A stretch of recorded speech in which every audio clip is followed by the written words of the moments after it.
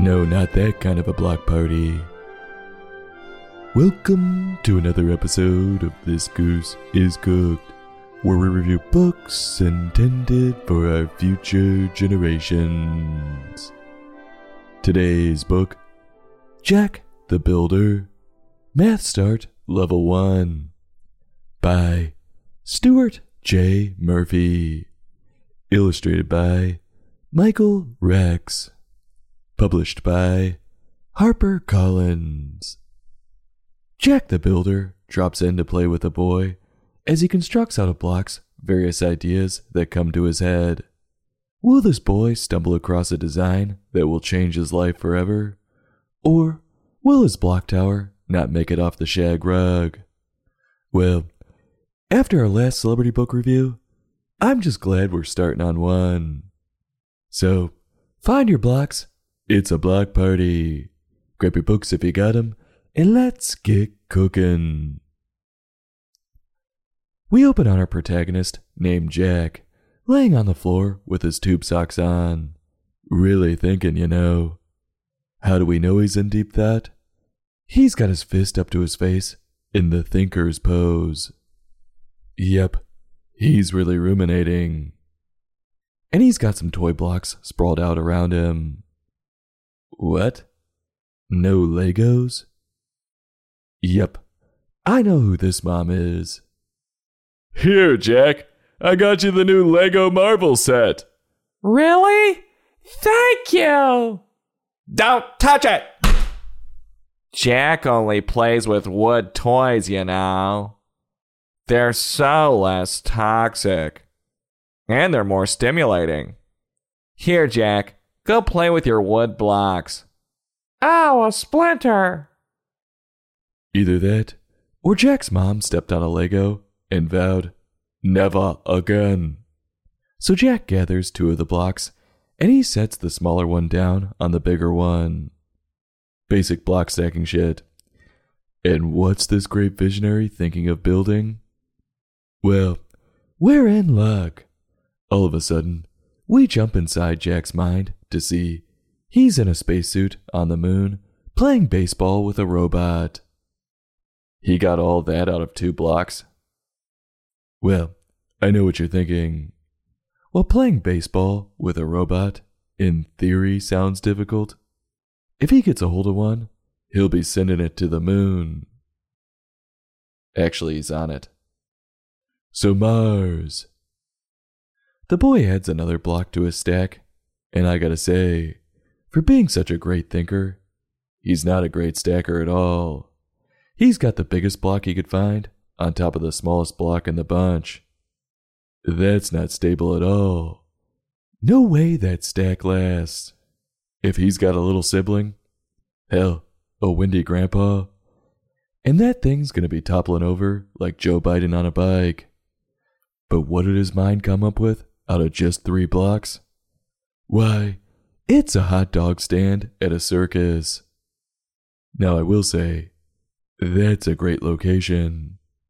A whole circus to bring in customers who want dinner and a show. Not to mention, all those animals gotta eat too.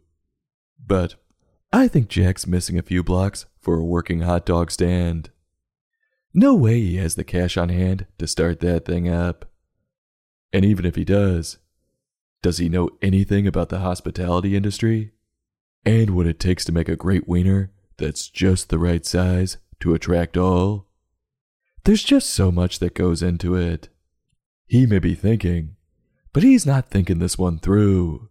And he's gonna need a lot more than just a location. This right here is why so many businesses fail. What's this? I'm shocked. He doesn't stay on this business idea for long. Of course. Classic, as soon as he runs into a roadblock, or all the blocks around him on the floor, he gives up and moves on to the next idea. He adds 2 more blocks to the pile, and he makes himself a boat. Now he's using his thinker. Chicks dig boats.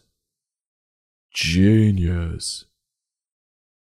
But of course, this idea doesn't last too long either. 'cause old Jack ain't got no money for a boat. So he adds 3 more blocks on top yet again. And I gotta say, this thing doesn't seem up to code at this point. But he makes himself an airport tower. As if the friendly skies couldn't get any more problems. But that idea crashes like a Boeing plane, and he adds 4 more to the tower. And I gotta say, at this point, if Stuart didn't have the numbers on the paper, I would have lost my count by now. 'Cause we're all the way up to double digits, at 12. This math is way over my head. Quote, 12 blocks can be ... the tallest building in the world. End quote. Must have ran out of ideas. But we've already said it. That thing's not even getting built in Dubai. It's not stable. We're up to 17, and he's still stacking. He's got better balancing skills than I give him credit for.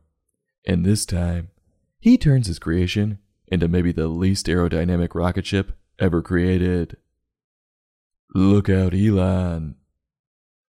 And like a misunderstood genius, or simpleton, whichever, Jack destroys all of his creations in one fell swoop. I wonder what triggered him. All his life's work completely destroyed, never to be made again. I take that back. It quite literally says on the last page, quote, ... so Jack can start again. End quote. I was way off. Someday, this boy's gonna be a remarkable engineer, solving all the world's problems. Or he's just gonna be playing with blocks. What's the lesson to this one? It's don't let your imagination get out ahead of you. It's important to have a strong foundation. That way, no one, not even yourself, can collapse your life goals. Like this boy did with his blocks. What do I think of Stuart's work? Well, I learned a lot about math, that's for sure. We counted so high, I had to take my shoes off. But with that being said, he was able to show just how important math is in everything you play with or dream about. And here I thought math was only good for people who still carry change around.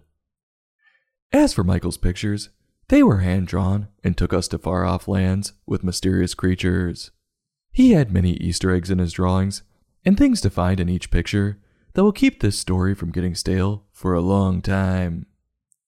So, if you're someone who struggles to crunch the numbers on getting your dream business off the ground, this one will teach you a few things. On a scale from 1 to 5, I'm giving this book a 3.3. I'll have a heapin' helpin' go back for another serving or two, but I'm stopping because I was counting on some cookies. This goose is cooked. Join us next time for another in-depth book review.